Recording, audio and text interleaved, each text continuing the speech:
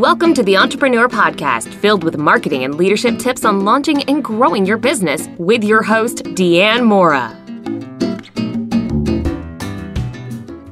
Today is part 3 of our 3-part series on using psychology to improve your marketing. In part 1, I talked about how to use psychology to get attention and make a good first impression. One component of getting attention is having a tagline that both catches attention and makes it clear what you do. For ZenChange, our tagline is the art and science of small business marketing, which hopefully makes it clear that first, we do marketing, and second, the way we approach it is a little different.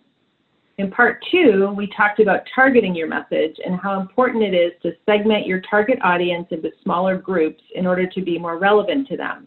We're long past the days of billboards and generic TV ads hitting the mark. Today, we'll zero in on creating a killer message.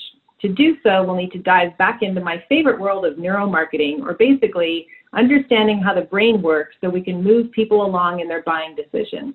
After all, according to Harvard professor Gerald Zaltman, 95% of purchase decisions are subconscious. So how do we hack the brain to figure out how to send those purchase decisions in our direction? Here are some clues. First, with the possible exception of the math majors in the crowd, most people's eyes glaze over when you load them up with facts and data. It is emotional appeal that will etch your message into long-term memory and not a bunch of stats that prove how amazing you are. But here's what we do know. Whenever we read something, our brains try to put us into the shoes of the protagonist or hero. We also know that reading about doing something triggers the same part of the brain as when we actually do it. This means that when you read or think about running a race and winning, you actually trigger your motor cortex, the same part of the brain you would trigger by actually running. Now, sadly, just triggering the motor cortex doesn't burn all the calories you would by running, but wow, just imagine how much skinnier we would be if it could. But this does tell us that we can draw people into our brand world by telling a story, and that story must make them feel as though they are the protagonist. By telling the story of how they win the day, you'll naturally draw them in. You'll also need to tell the story using the type of language they would. If you're trying to sell the doctors, you need to write like a doctor. If you're trying to sell the tech startups, then you need to sound like one. And you need to keep your message simple.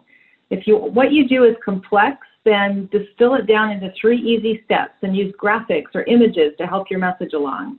This is especially important because as much as 50% of our brains are wired to receive visual impact. So that old saying, a picture is worth 1,000 words, is right on target. But so is a video. Our brains like watching videos because they don't need to work as hard. This is one of the reasons why videos have some of the highest levels of engagement online.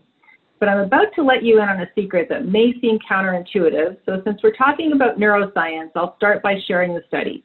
Researchers in the UK decided to test how participants responded to audio versus visual storytelling. They hooked them up to sensors that measured changes in the electrical conductivity of the skin, which demonstrates emotional reaction. Then they showed them video clips of movies and compared them to audio clips and asked them which they found more engaging. Now, as you might expect, participants told the researchers they were more interested in the videos, but that's not what their bodies said. In fact, the opposite was true. Listening to stories was found to be significantly more engaging than watching and listening. Apparently, this is due to the fact that when we listen to a story, our imaginations are drawn into the scene to complete it, and we become a part of it. I'm encouraged to think that despite us being on lockdown, the fact that you're listening to me right now while multitasking and reading your email, rather than me presenting in front of you, may make me a little more interesting. At least I hope so. So if you haven't yet launched your podcast, now may be a good time to begin. But even the written word can be highly compelling because, like audio, we need to use our imagination to create the picture. So now that we've grabbed people's attention, we know what makes them tick, so we can tell a story that is relevant, but how do we structure our message so that story converts? I'm going to share with you a message recipe blended from neuromarketing experts Donald Miller, Patrick Renboise, and Martin Lindstrom, 3 of my favorite writers and researchers in this space. So here is the 10-step sequence as though you were selling to me. Step 1, future. Show me a picture of the happy end state of what life will be like after I work with you. Step 2, fear. Tell me what I will lose if I don't work with you. Step 3, value. Let me know your value proposition. Step 4, pain. Show me how you feel my pain. Show me empathy. Step 5, recipe. Tell me how to buy from you. Step 6, choices. Give me choices on what to buy from you. Step 7, homework. Provide me enough information so I can feel as though I did my homework.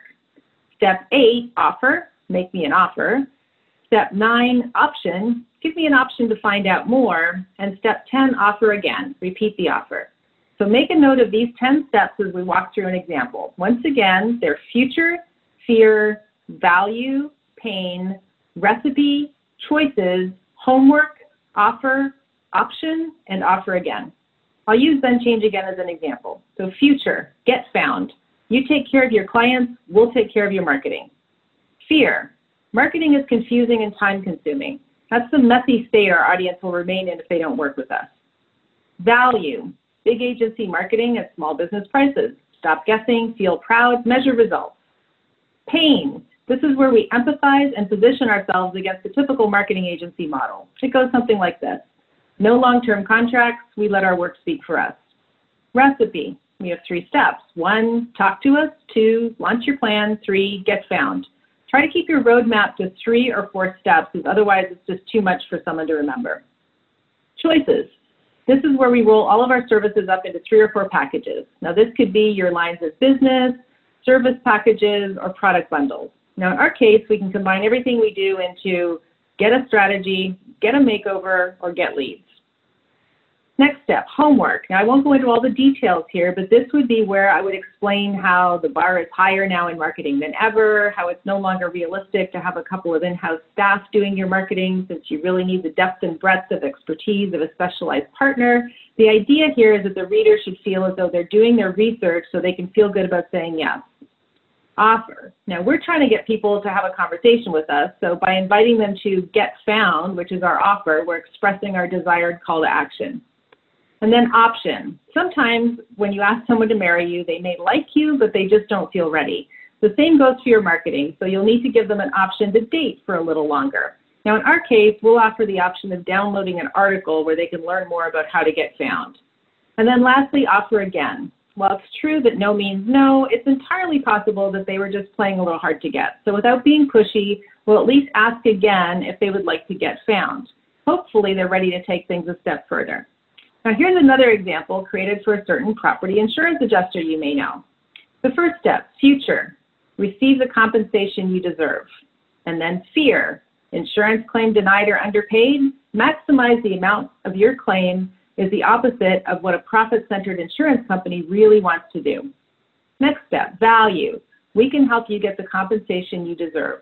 And then pain, if you don't get paid, we don't get paid. We're empathizing with the pain point of the audience. And then recipe. 1, call for a free inspection. 2, we handle the paperwork. 3, you get paid. So these are the 3 simple steps that make it clear how to work with him. And then choices. In this case, the buyer has the choices imposed upon them by the type of disaster, so we simply highlight the types of claims you might have. And then step 7, homework. Rather than list out a long paragraph, since not everyone understands what an insurance adjuster does, we created a simple cartoon explainer video. Step 8, offer. Our first ask is to call for a free inspection, since it creates the high likelihood that the prospect will convert. And then step 9, option. However, in this case, if they're not ready for that, we also offer the option of a free policy review. And lastly, offer again. Not to be deterred, we do ask for the free inspection more than once. So there you have it, a simple formula you can apply to your own business to build a message that will lead more of your prospects to want to do business with you. And now let me leave you with a quote from neuromarketing scientist Patrick Renvoise. Traditionally, marketing research has focused on what people say they like or think they want. However, neuromarketing studies have now proven that customers cannot be trusted to articulate or even confirm what they like or want. That is why both likes and wants are poor predictors of buying behavior. Likes and wants are vague, conscious interpretations of what we think we need to be happy and safe. They tend to shift over short periods based on lifestyle changes, trends, and even moods. On the other hand, our core fears and pains are more permanent. As such, they become the best predictors of how people make decisions. The motivation that directly influences a buyer's brain often arises from fearing devastating consequences. And that is why when developing our message, we need to speak to the fear, show we understand it, and confidently lead our prospect through how we've got their back, and with our help, they can achieve the end state they desire. Happy networking and marketing.